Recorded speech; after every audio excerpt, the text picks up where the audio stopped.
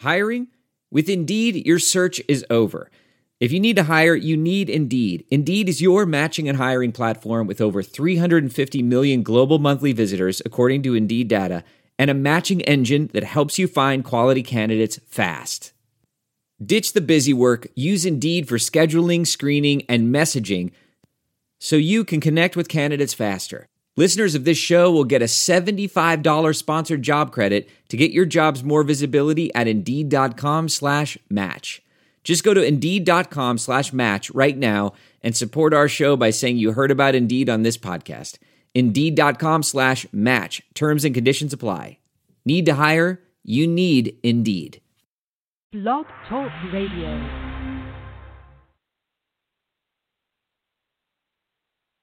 Good afternoon and welcome to the Hoosier Huddle podcast. Today we are previewing the season opener at FIU. So it's IU-FIU. It'll kick off on Thursday, September 1st at 7:30 p.m. The game is on ESPNU, so check your local listings. I have the DVR set so I can come home and watch it afterwards after being down there. We welcome in our co-host, TJ Inman. How are you, TJ? There can be no other answer than great because it is game week. College football pretty much back. I'm not ashamed to admit I watched the Cal-Hawaii game on Saturday morning, and was it a good game? Well, no, it was not, but it was college football, and I will not complain about that because that's better than 99% of anything else you could be doing at that time.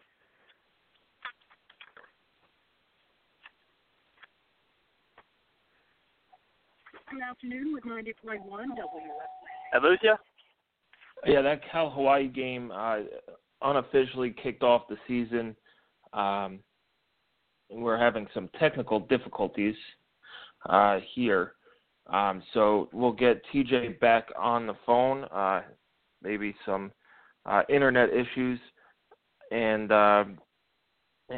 we'll see what's going on. But season opener, FIU, and we'll see what's going on. We'll get TJ back here in a second. TJ, welcome back. Okay. Yeah, good. All right. Yeah, it would have been quite a shame to get through all the off-season and then get booted off and have some technical problems right before the season begins. But, yes, I'm back. Yeah, some internet issues, but we're back. TJ, season starts Thursday.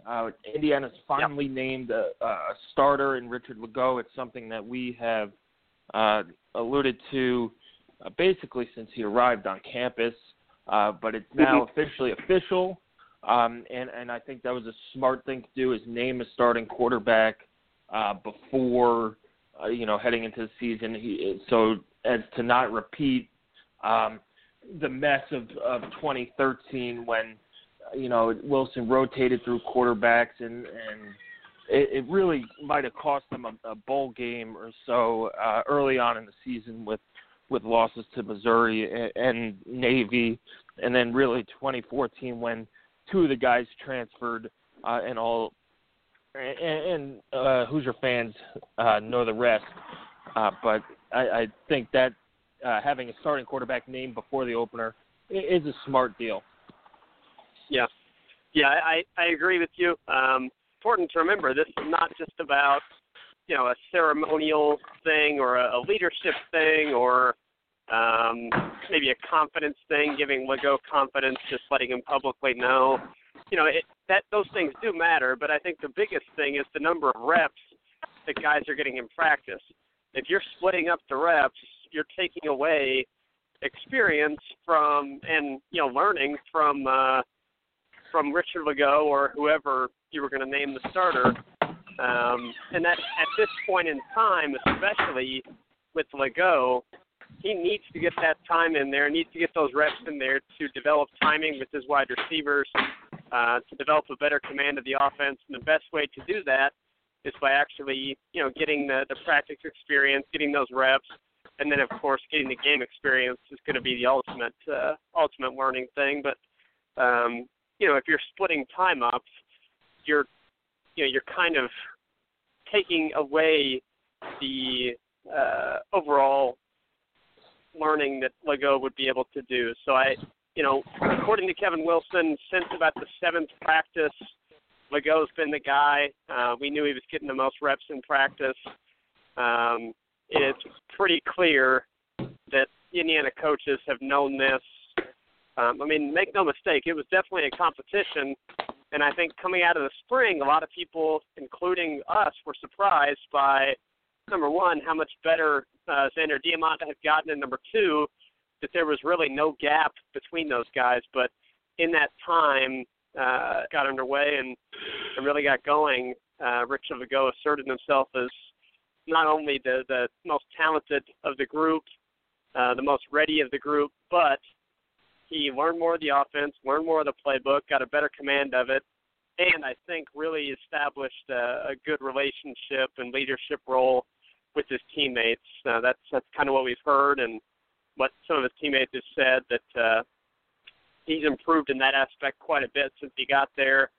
And some of the players have said it's, night and day from when he first arrived on campus. So the ceiling's high with Legault, and I'm really excited to see how he responds. As Kevin Wilson said, it's going to be interesting to see what happens when things don't go well. And there's going to be some of that on Thursday night. It's not going to be perfect. So what happens to the whole team and to Legault in particular, maybe when they hit a little bit of a rough patch, how do they respond to it? Do they let one bad play turn into 3 or 4 bad plays? Or do they just let that one bad play stay there, forget it, and do better the next time? And that's something we're going to definitely watch him for on Thursday as the Richard Legault era begins.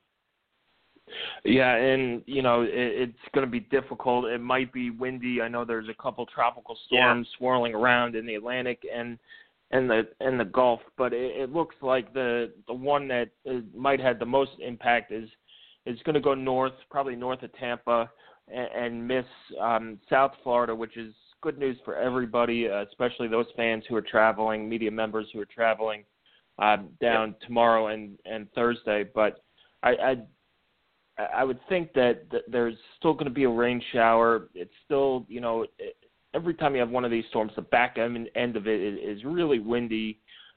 So you might have throws that sail on you. You might have, throws that flutter and get intercepted. And you're right. It's how is he going to react to adversity and to making a bad play. And I think that's where having a starter named where he's not going to be looking over his shoulder where like Nate and Trey were looking over their shoulder if they threw a pick or fumbled or something where, he's going to take me out and put another guy in. It's Richard Legault's job. They said Xander would be used in situations. I think, and many people ask me this, how are they going to use Xander now? I think it's going to be like, the perfect example is that 2013 game against Penn State where Nate Sudfeld played the majority of the game, played in all the situations, but then when they got into the red zone, they stuck Trey in there, ran a couple read options. I forgot if he threw a touchdown. I don't think he did, but, you could use Xander that way as well, just to improve upon the red zone numbers, which will be something that we have to look for in this game as well. But TJ, let's go over our FIU overview. It's a team that we've over the last year or so have become familiar with. IU played them last year, beat them 36-22, but that game, man, was 4 yards from being a tie game. Before a 96-yard pick six sealed it for an IU win. A lot of guys on this FIU offense are back, starting with Alex Magoo, their quarterback, who's now a junior. He set all kinds of records last year for FIU. He's a very accurate passer. He completed 64% of his passes last year, threw for, I think, over 2,400 yards, 21 touchdowns, 8 interceptions. He's a guy who could pick apart this defense if IU doesn't pressure him or stop the run. It's a very dangerous FIU offense. They have returning receiver Thomas Owens, who put up 166 yards against IU last year. Alex Gardner, who for the most part was shut down against IU last year, is back, looking to do better. And Jonnu Smith, who's an all-conference USA tight end, is there too, who could give IU fits. So there are some weapons on this offense. It's not it could be a high-powered offense, but it's not an up-tempo offense where they're going to run 80, 90 plays a game. This is a team that likes to slow it down a little bit, go to tight ends at times, maybe use a fullback. But, they ran 68 plays a game last year. So they'll try and keep the ball out of IU's offensive hands, I think, early on, and try and establish the run, hit some short throws, and get on the board first, and that way give them a little bit of room to run the ball, chew some clock up, and really limit the possessions. Yeah, ball control is going to be a very important thing for FIU, and really for any team that's almost any team going up against Indiana. What's really interesting about FIU, they do return 9 starters, and the offense was just about as good as they've had in their short history as a football program. But while Magoo was very efficient, 64% of his passes, a lot of those were dink and dunk because they were unable to generate really an effective running game. The guys that got the ball consistently, Alex Gardner being the main one, they were really unable to generate anything above, I think his yards per carry was 4.1, which is okay. But, for your feature back, you'd like to see a little bit more. And what they lacked was explosive plays. They were unable to really generate a lot of big plays. So you have to, when you're that kind of offense, you really can't afford to make mistakes. You can't afford a penalty. You can't afford, a drop pass or a loss on a play, taking a sack, or even just having a negative running play because they just weren't there. And that was something in the game last year too. Yeah. I mean, Thomas Owens had a couple, but outside of him, there weren't all that many big play threats on this offense. Yeah, and IU turned in 3 turnovers for 20 points last year. It's definitely something you got to watch. If Lego is consistent, hitting his passes and not turning the ball over, it becomes that much more difficult for FIU if this defense is getting some takeaways and turning those into points like they did last year. Is there anything that IU fans should keep an eye out on this FIU defense outside of those guys? To me, it's those 4, and one of, I think, we have our matchup to watch out. We put it out earlier this afternoon. It is the FIU offensive line and the IU defensive line. It's, as Alex says in the piece, games usually are won in the trenches.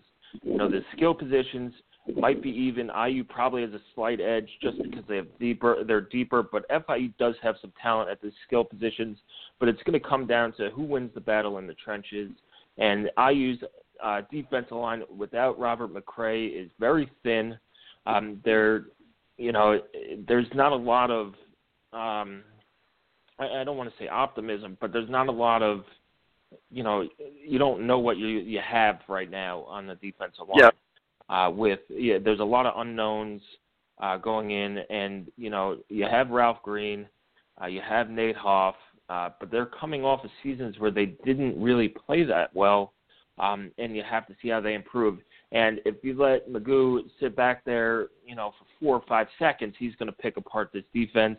And then you're going to have to start sending pressure from, either a linebacker or the Husky, and it's going to make it that much more difficult on the IU secondary to cover these receivers, to cover Thomas Owens, to get a hand in the face of Jonnu Smith, and cover Alex Gardner out of the backfield. But if the FIU offensive line, it's a veteran line, but who knows?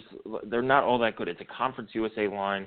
They should be able to match up well against, these are two of the, let's say, weaker parts of the game going at each other, and IU needs to win that battle and show that this defensive line has some talent that's ready to make the next step.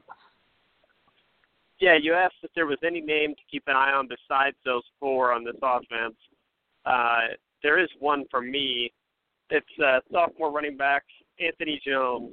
He was a freshman last year that ran for an average of 5.1 yards per carry. What stands out to him was he didn't get the ball a lot, but of their running options, he was definitely the most explosive. So I wonder if he's going to be in for a little bit more of a role in 2016 and maybe see some more carries here in this game than he did last season. Not a great running back. I mean, he's a former, I think he's a high 2-star recruiter when he came out. But, he has his stats show some explosiveness that they don't have with their other running options. And we know that Indiana is susceptible, or has been in the past, to, broken plays that result in big runs. So we'll see if Anthony Jones gets it. But outside of that, no, it's really you're not worried about any receiving options outside of Owens and Smith, and you're not really all that worried about any of the running options, to be honest, as long as you don't just completely lose the battle up front. Like you said, this is a line that returns 4 starters. They lost their left guard, so everybody else is back. The center was second team All-Conference USA, but I think that Indiana's defensive line, if they are to outperform expectations for this season, then having a pretty good night on Thursday would be a good start for that. If they can't generate any kind of pressure or penetration against this line, it's a pretty bad sign for that unit moving forward. So hopefully they're able to get something going along that line. Kevin Wilson mentioned in his radio show that a freshman that we've talked about, Alan Stallings, is likely to play on Thursday. He's one of the freshmen that he pointed out as a guy that will probably see the field. And Wilson mentioned he's one of their better pass rushers right now. So that's good to hear, I think. Or the pessimist could say, wow, this rather unheralded freshman, which there are reasons for that, but this rather unheralded freshman is already one of the better pass rushers. That's a bad sign. I'm choosing to take the optimistic route and say that he's outperforming his recruiting ranking, and his natural gifts are starting to develop, and that he can make a difference as a kind of a pass rush specialist for this defense, and that's something they desperately need. So pass rush will be important to get pressure on Magoo and prevent him from just kind of picking his way down the field with 7- and 8-yard completions. Yeah, and you're exactly right on Alan Stallings. He's a guy who gives them something that they don't have, is that pass rush specialist. He's quick enough. He was an all-state, nationally rated wrestler in Illinois, and that, a lot of that translates to being a defensive end, using your hands to get by offensive linemen, shedding blocks, all that stuff. And I don't know what his weight was, but it should give them a little bit more speed off the edge, create some havoc in there, and really give them another dimension that they didn't have. We thought coming into the season without him is that they don't have a Nick Mangieri or Zach Shaw coming off the edge with some decent speed, and now we'll see what Alan Stallings can do. It'll be very impressive for a freshman. You hope, and Brandon Wilson. Yes. Kind of, and Amari Stringer. Those three, I think, are who you're looking at as Stallings and Stringer as kind of purely pass rush speed demon guys. Brandon Wilson, a little bit more of a traditional defensive end look to his body, but if you look at Alan Stallings' body, it's a body type that Indiana does not really have outside of him.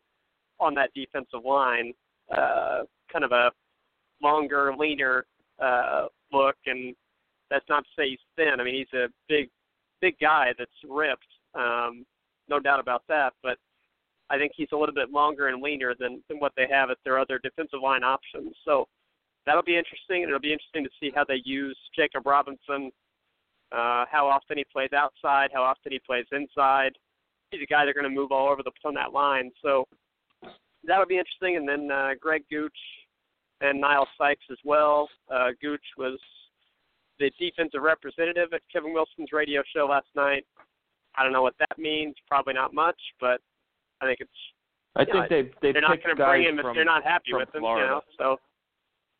Oh, okay. Yeah, I think that the guests were, it's a homecoming for a lot of guys on IU, for 12. Ricky Jones and all of them. So I think that's why they were on there. But don't forget about Niall Sykes. Niall Sykes and the other linebacker who's coming over. Gooch. I think you mentioned him, Gooch, coming off that edge as well. It's now you're going to see a lot of, there's depth. They have some players, but you're going to see a lot of situational stuff, especially against the FIU team. It doesn't go up tempo, and IU can substitute. So if they're running the ball, you might see Jacob Robinson at end more. If they're passing the ball, you might see Stallings and Niall Sykes come off the edge and things like that. So it's going to be different in terms of you're used to seeing last year. It was Latham, Mangieri, you had Shaw at the Bandit, and a combination of Green, Rayner, McCray is on the inside. Now you're going to see a whole different lineup, and I think a lot more substitutions, especially in week one. It is going to be super hot, hot down there. I think the daytime temperature is in the high 90s. Nighttime temperature doesn't get much cooler. It's supposed to be, with the heat index in the high 80s. So you're going to see a lot of guys run in and out that you normally didn't see last year. And that, TJ, brings me to my next point is the travel squad. IU, I believe you're only traveling with 53 or so guys. You don't really have the whole team down there. So, depth could be an issue. How many quarterbacks are they going to travel with? How many, wide receivers are they going to travel with? How many running backs? Do you leave a running back at home and take an extra defense or offensive lineman? So it's things like that make me think a little bit more deeper on the game and really things that hopefully fans take into consideration as well when looking at the game. Yeah, how they put together the travel roster is certainly going to be pretty interesting. You would lean towards more linemen, specifically defensive linemen, but I don't. I think that if there's a skill position player that you feel confident in the game plan that this guy specifically can help us and do something that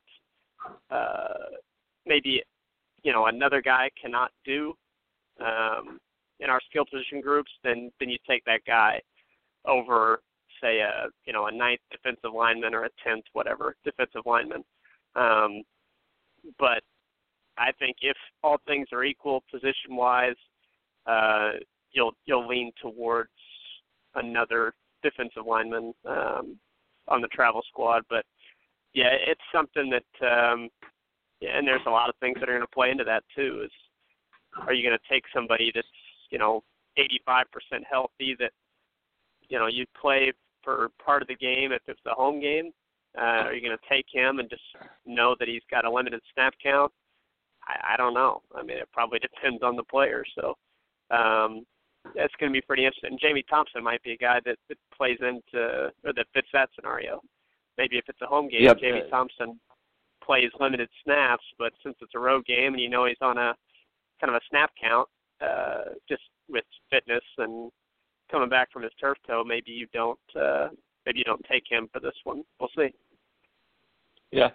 TJ, let's get down into keys of the game. We alluded to it earlier. Some of our keys. We'll go through a couple of them. I'll start first.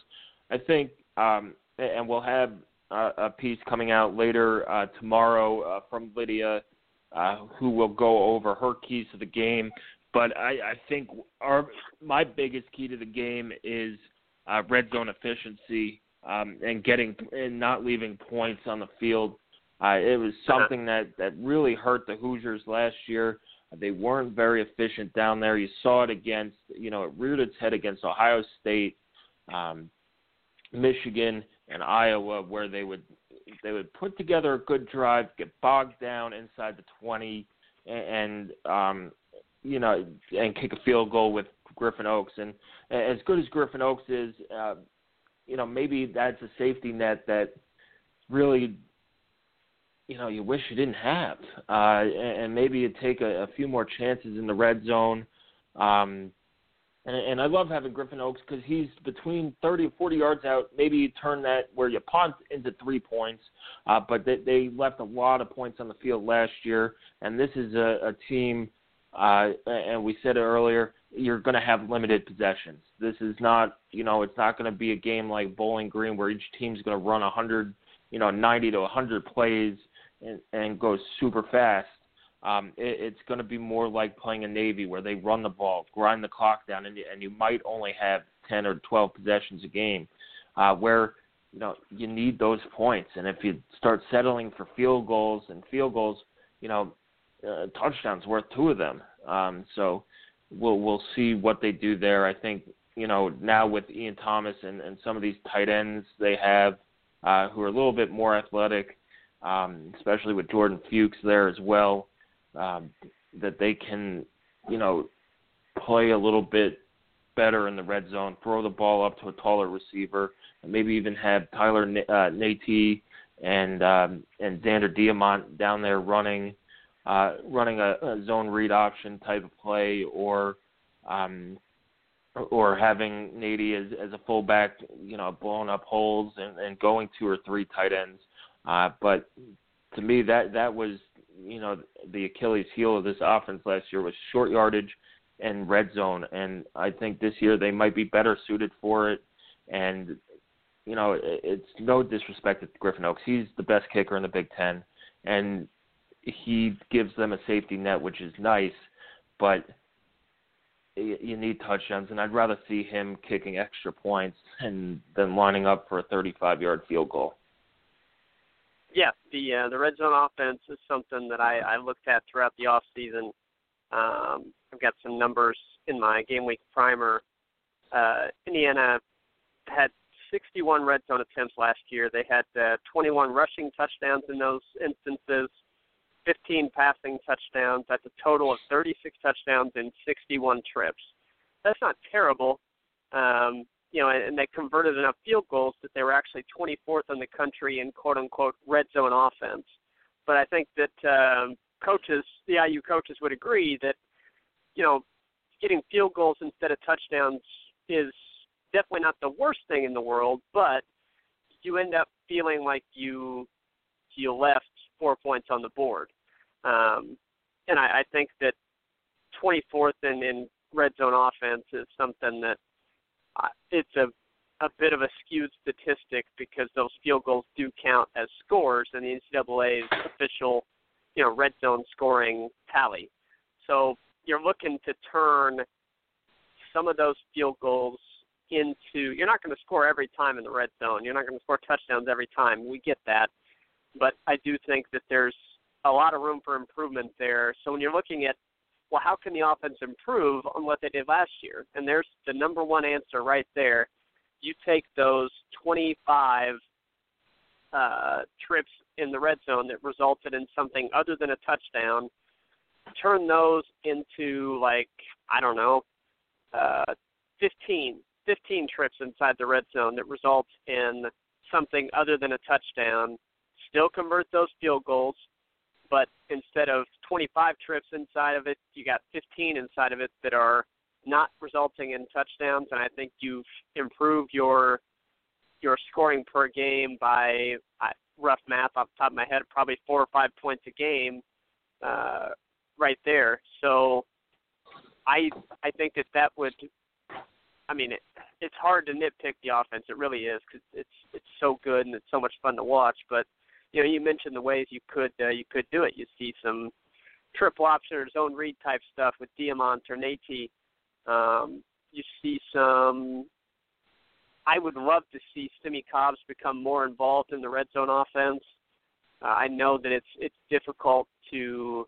It's not as easy as it it sounds when you say, well, he's just have him run that 10 to 15-yard out route. Let him go get it. I know that it's not that easy, but it's something we rarely saw even tried last year, and I feel like Simi Cobbs has such a physical advantage over a lot of corners that I'd like to see something like that, more of that than the fade routes that just too often don't work.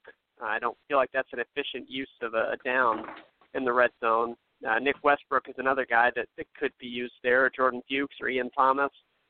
Big targets that in theory make for good red zone targets, but it doesn't always work out like you think it will on paper. But I do think that they should be a little bit more creative, a little bit more aggressive in the red zone. I feel like that you have a reliable kicker, but that doesn't mean I don't think they're settling necessarily, but on purpose. But I would like to see a bit more aggressiveness and creativity down in the red zone if your traditional offense is not getting it done, which it didn't quite enough times last season. So it's definitely something to watch, and FIU was pretty good. The past 2 seasons, they've been inside the top 20 nationally in red zone defense. So it'll be a good first test to see how Indiana's red zone offense fares against a good red zone defense to start out the season. Yeah, and with those big wide receivers, FIU doesn't, you're not going to have 3 or 4 corners or safeties who are 6'1", 6'2", can match up with them. So if you run out Nick Westbrook, Simi Cobbs, Jordan Fuchs, and Ian Thomas and want to go 4 wide and spread them out, those are 4, that's a matchup problem for FIU. But, it's something that it just bugs me because those games are winnable, but you leave too many points on the field, and you're putting the game into the hands of a kicker who's very, very good, but who knows, it could be 30, 40-mile-an-hour winds down there on Thursday, and who knows, just score a touchdown. And that's easier, like you said, it's easier said than done, but that's got to be the number one priority is to get 7. And, you don't complain with 3 points that much because you get on the board, especially early on in the game, you get on the board, you get things going, you feel good, you get something to show for your drive. But later in the game, I don't like going for it on 4th down in the red zone, but right. You have 3 downs, draw something up. You have all these players who can play all over the field. It's time to draw something up and improve upon that number and become one of the elite offenses, even more elite. I know leading the Big Ten last year, you could debate whether or not it was an elite offense, but you start talking about averaging 40 some odd points a game. Now you're an elite offense. You're up there with Baylor and TCU, Oregon, all those teams who you think of when you think of elite offenses. But TJ, what is your key to the game? Purdue actually had great red zone numbers last year. TJ, they were, I think, exactly. Even though they might have had eight times in the red zone, they were like 7 for 8. So. They were one of the top teams in the Big Ten in red zone offenses. Right, but I'm pointing out you can the make statistics inexact say science. everything. Yeah, exactly. I'm pointing out the inexact science that is red zone scoring. But I think just the eye test, we know there were too many scenarios where Indiana just, I won't say bad play calling because I don't think that it was. I just think it was a little bit, just a little bit uncreative. down in the red zone. And I feel like, especially against FIU, which is starting 3 new defensive linemen, their top 3 defensive linemen from last year are gone. They're in a very similar state to Indiana, in which, and Green and Nate Hoff that have proven before, although not last year, but they have proven before that they're capable of having really good seasons. FIU doesn't even have that. So they are a very inexperienced offense or defensive line. Indiana, we think that that's the strength of the program, and, awards and accolades would seem to back that up. Plus, you've got a number of big running back options. If you're in, short yardage situation or a goal line situation, in that case, I don't feel like there's a lot of need for creativity. I feel like you say, okay, this is the strength of our team. We're just going to shove it down your throat and get a touchdown. Exactly. And I'd like to see that mentality come to the forefront if needed. Plus, your quarterback is, he's a big boy. He's plus 230 pounds and 6'6", is that right?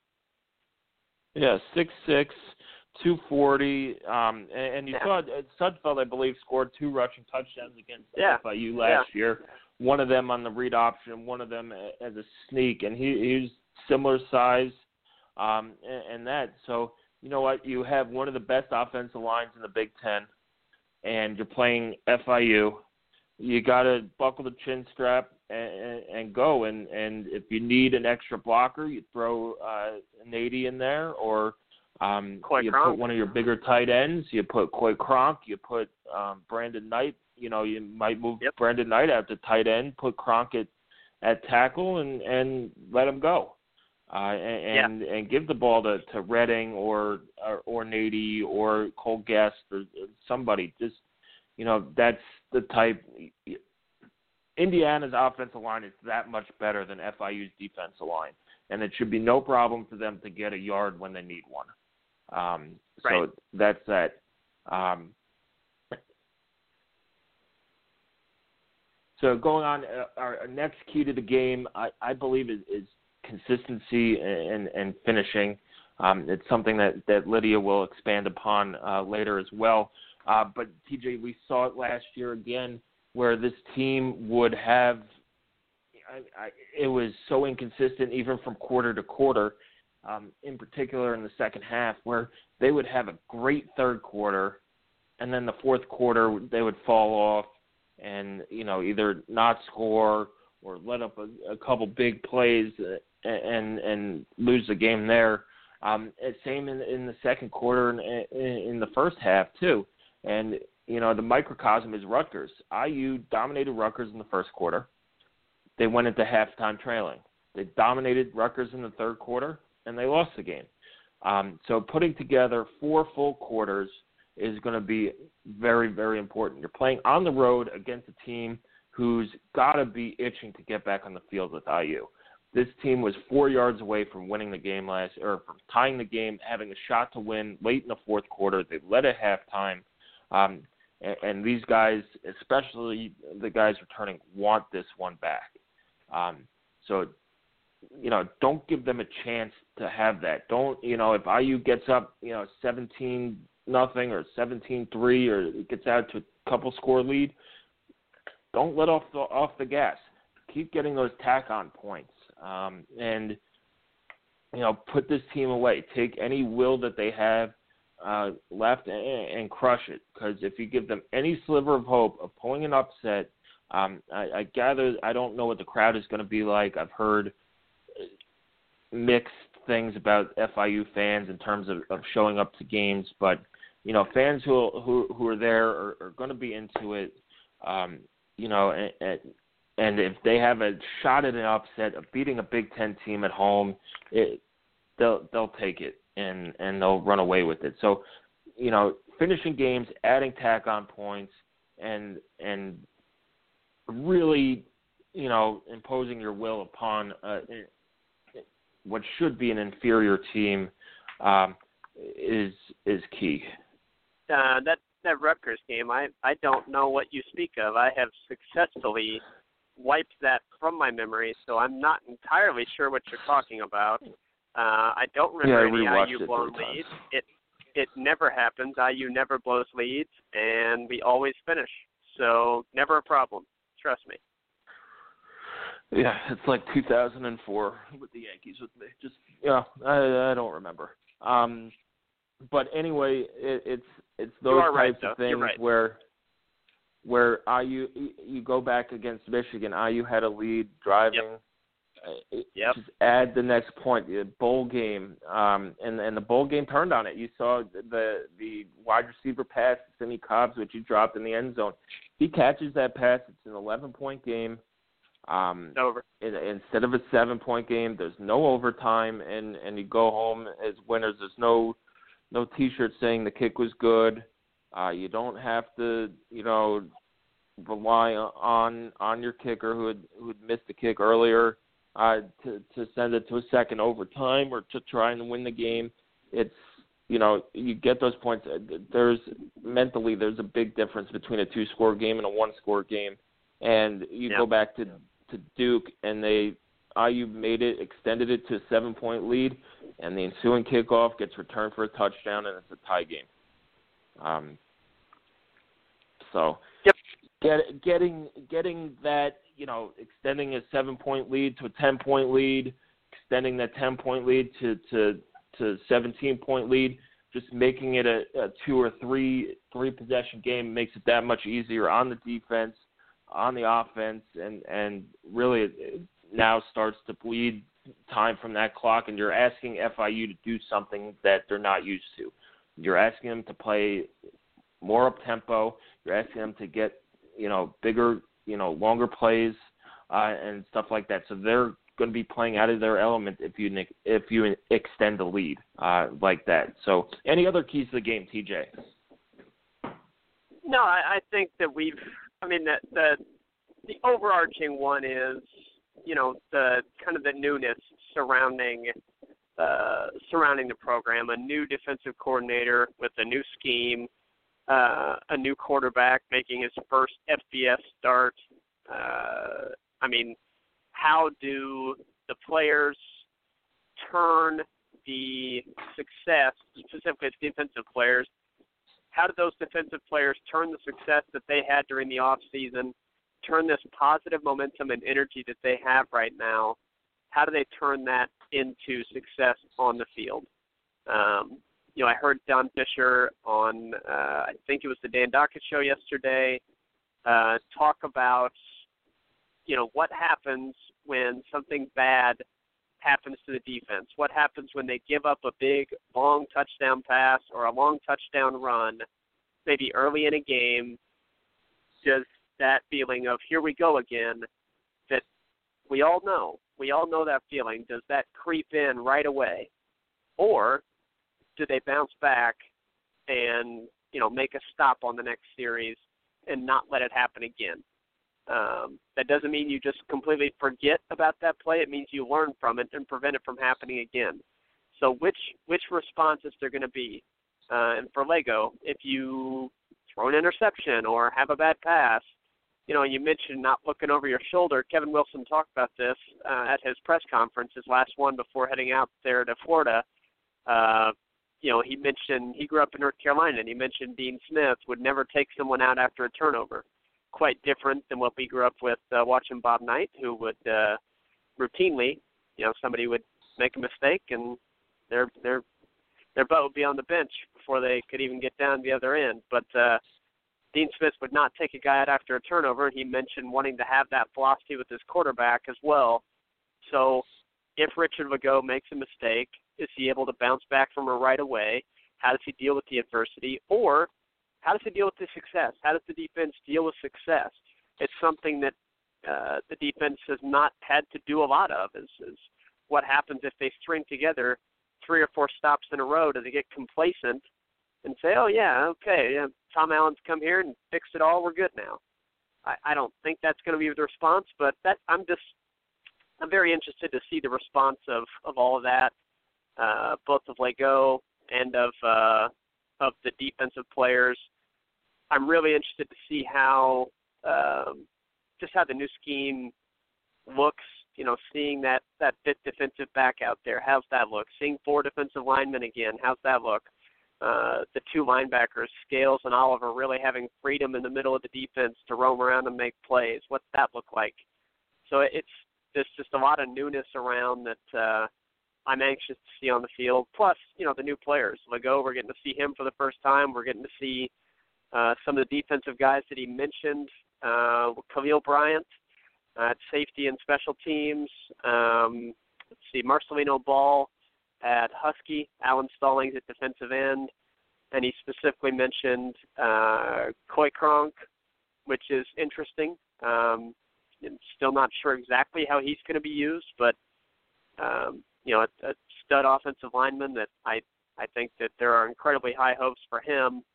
And then Cole Guest has worked his way into the running back rotation, so seeing those guys on the field as well, and it's a new season and there's always excitement surrounding it, but I do feel like there's a good mix of newness mixed with returning production that, familiar faces you're looking forward to seeing again that has me especially excited. Plus, bowl games is not something that IU has a chance to do very often. It hasn't happened since 1991, and I'm excited to have that happen again. I mean, I was 4 years old when it last occurred. I'll be honest, I don't remember it. So I'm anxious to get back on the quest to return to a bowl game. It was so much fun being able to kind of scout out, okay, what bowl game are we going to land in? Like, who's the opponent going to be? And then scout a new opponent and be able to watch IU around Christmas time. That was a lot of fun. I'm hoping to get back to that, and it all starts Thursday night. Yeah, it does, and you're right in that this is now what's expected is a bowl game, is, a bucket win, beating a couple Big Ten teams, maybe now, getting the spittoon back from Michigan State, competing with these, the upper echelon of the Big Ten, and maybe knocking one or two of them off. It's going to be a fun season, and you're right. It starts Thursday night at 7:30 ESPNU. If you're an IU fan going to the game, reach out to us on Twitter. We'd love to meet you down there.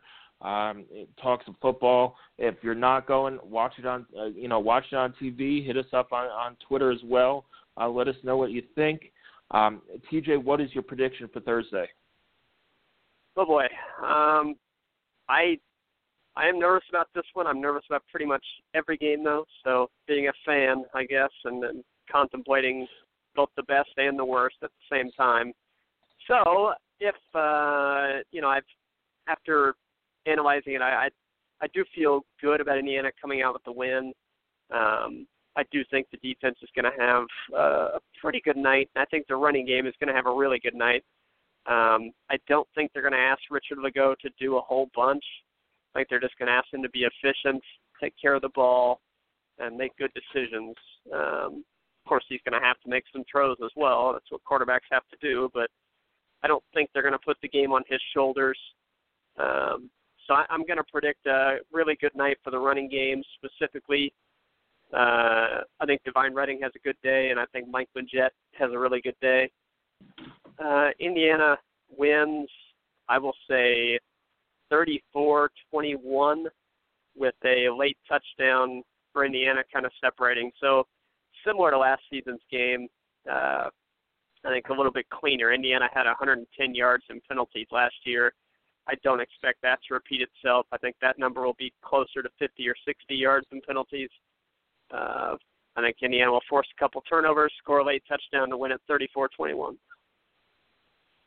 All right. I believe you owe some push-ups to Tom Allen. You are correct. I do. Yeah. Yeah. But takeaways. Excuse me. Yeah. Well, my prediction, similar along the lines, I think IU is going to run the ball, maybe throw the ball 25, 30 times, ease Lego into it, and then you have 10 days off between now and Ball State. Digest the film, work on things that you struggled at, and things like that. The offense for FIU has some playmakers, but it's not a high-powered offense. They're not going to this team hasn't averaged 400 yards per game ever in their history, and they might do that this year. But it's not an offense that strikes the fear of God into you. It's an efficient offense. It would be more like a death of a theft from 1,000 paper cuts. But I just don't think they have the firepower to keep up with IU. It might be close. I'd say it's close to the beginning. They're going to be on a adrenaline high coming out of the locker room. The crowd should be pretty hyped up to face a Big Ten team at home. It's a team that FIU almost beat last year. But I think talent-wise, IU's just that much better, especially at the skill positions. You're going to see the defense flying around. If they should come out with the same energy that they have all fall camp and practice. And Tom Allen is going to have his guys ready to go. I'm going to go Indiana 38 and FIU 17. TJ, I just don't think they have enough firepower to keep up. It could all change on a takeaway or a giveaway from the IU offense. But I think that this team has played well on the road. They know they're back for business. It's a senior heavy offensive line, and their running game should be the bread and butter all night on Thursday. Yeah, I think the running game is really what stands out.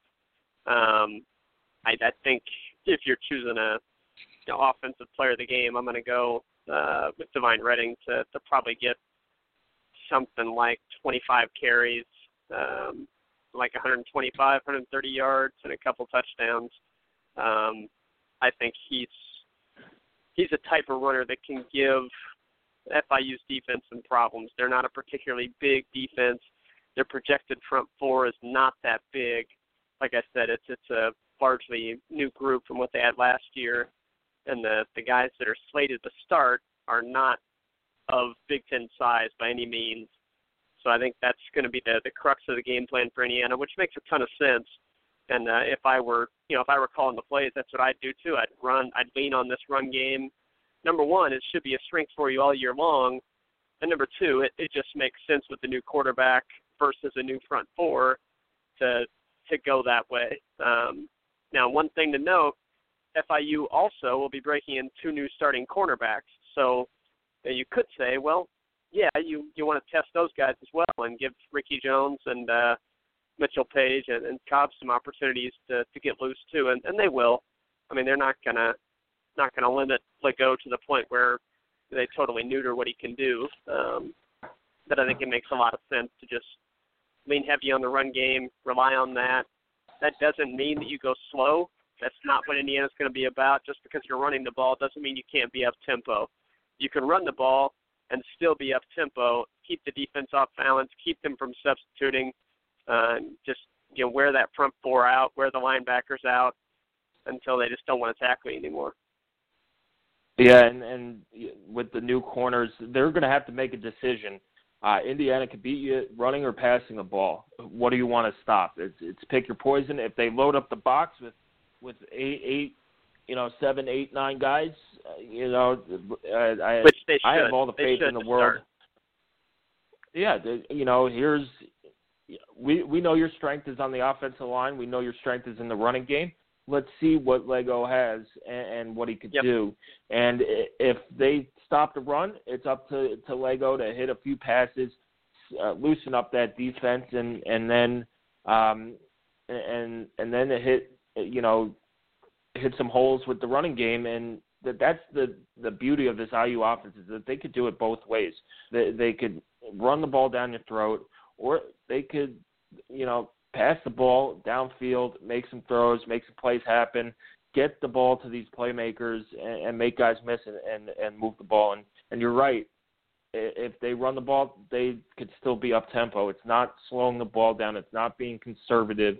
This is what they're doing. They could either run the ball in order to open up the passing game or pass the ball in order to open up the running game. And that's what, to me, separates these two teams is that IU's offense is so much more deep than FIU's, and I just don't see FIU keeping up points-wise with IU. But anyway, keep following us on HoosierHuddle.com. We have excellent pregame coverage. We had our matchup to watch posted around noon today. Coming out tomorrow will be our keys to victory. We forgot one key to victory, TJ. Which is? Which is score more points than the other team. Well, the only key to victory. Innovative.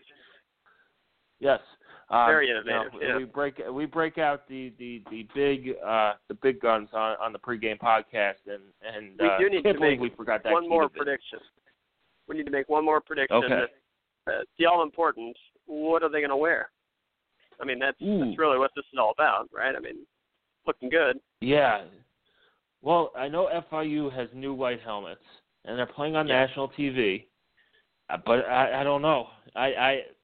If we'll do it with the caveat. If FIU wears the white, IU's going to wear red. That's how it's been. If FIU goes with the blue helmets with the gold lettering, I believe IU will go with the two-tone white helmets. I'm going to go pitchfork IU on both sides. Or maybe they'll go script Indiana. But it'll be all white tops, white pants. Yeah, I think that I think FIU does go with white, and Indiana goes with red. I will guess that Indiana goes. Sure, I'll say all red across the board, with the red. I will say the red. Well. Yeah, black IU, red helmets. I don't know, though.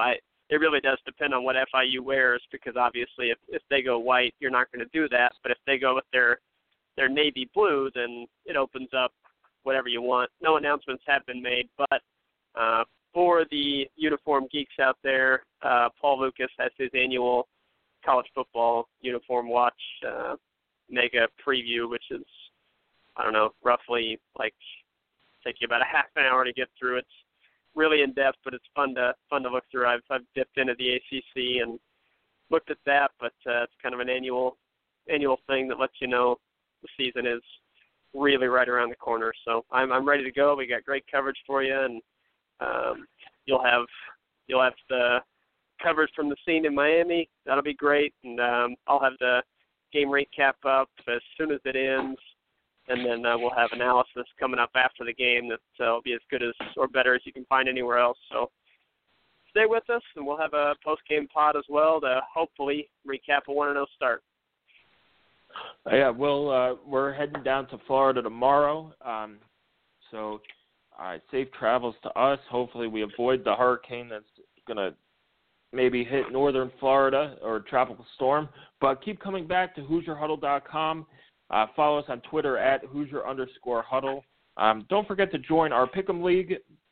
I sent the link out on Twitter yesterday, so go back and look for it. I'll send it out again. Make sure you get your picks in. TJ won by default last year, but I've got my reminders set this year, so it's really fun. You get to pick against us and other Hoosier fans. So join in. It's on ESPN.com. The group name is Hoosier Huddle. So join, enjoy, and it's finally here. We're finally, the game is finally here, and we couldn't be more excited. Absolutely. Yep. Thank you, everybody, for listening to us, and we will talk again Friday. Is that when we're doing it, post-game? Yes, Friday. Okay. All right, cool. Friday. I assume that, if it's a loss, then that won't be a very fun listen, I can tell you that. But assuming a victory, which you can't assume, we'll see. Either way, we'll do the show. Yep, we'll do the show, win or lose. So join us back on Friday. Enjoy the game. and hit us up on Twitter. Have a great day and safe travels for those going to Florida.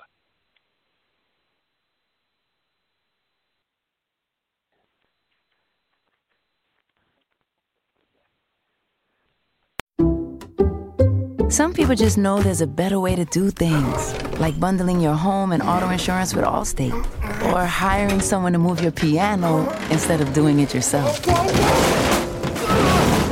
So, do things the better way. Bundle home and auto and save up to 25% with Allstate. Bundled savings vary by state and are not available in every state. Saving up to 25% is the countrywide average of the maximum available savings off the home policy. Allstate Vehicle and Property Insurance Company and Affiliates, Northbrook, Illinois.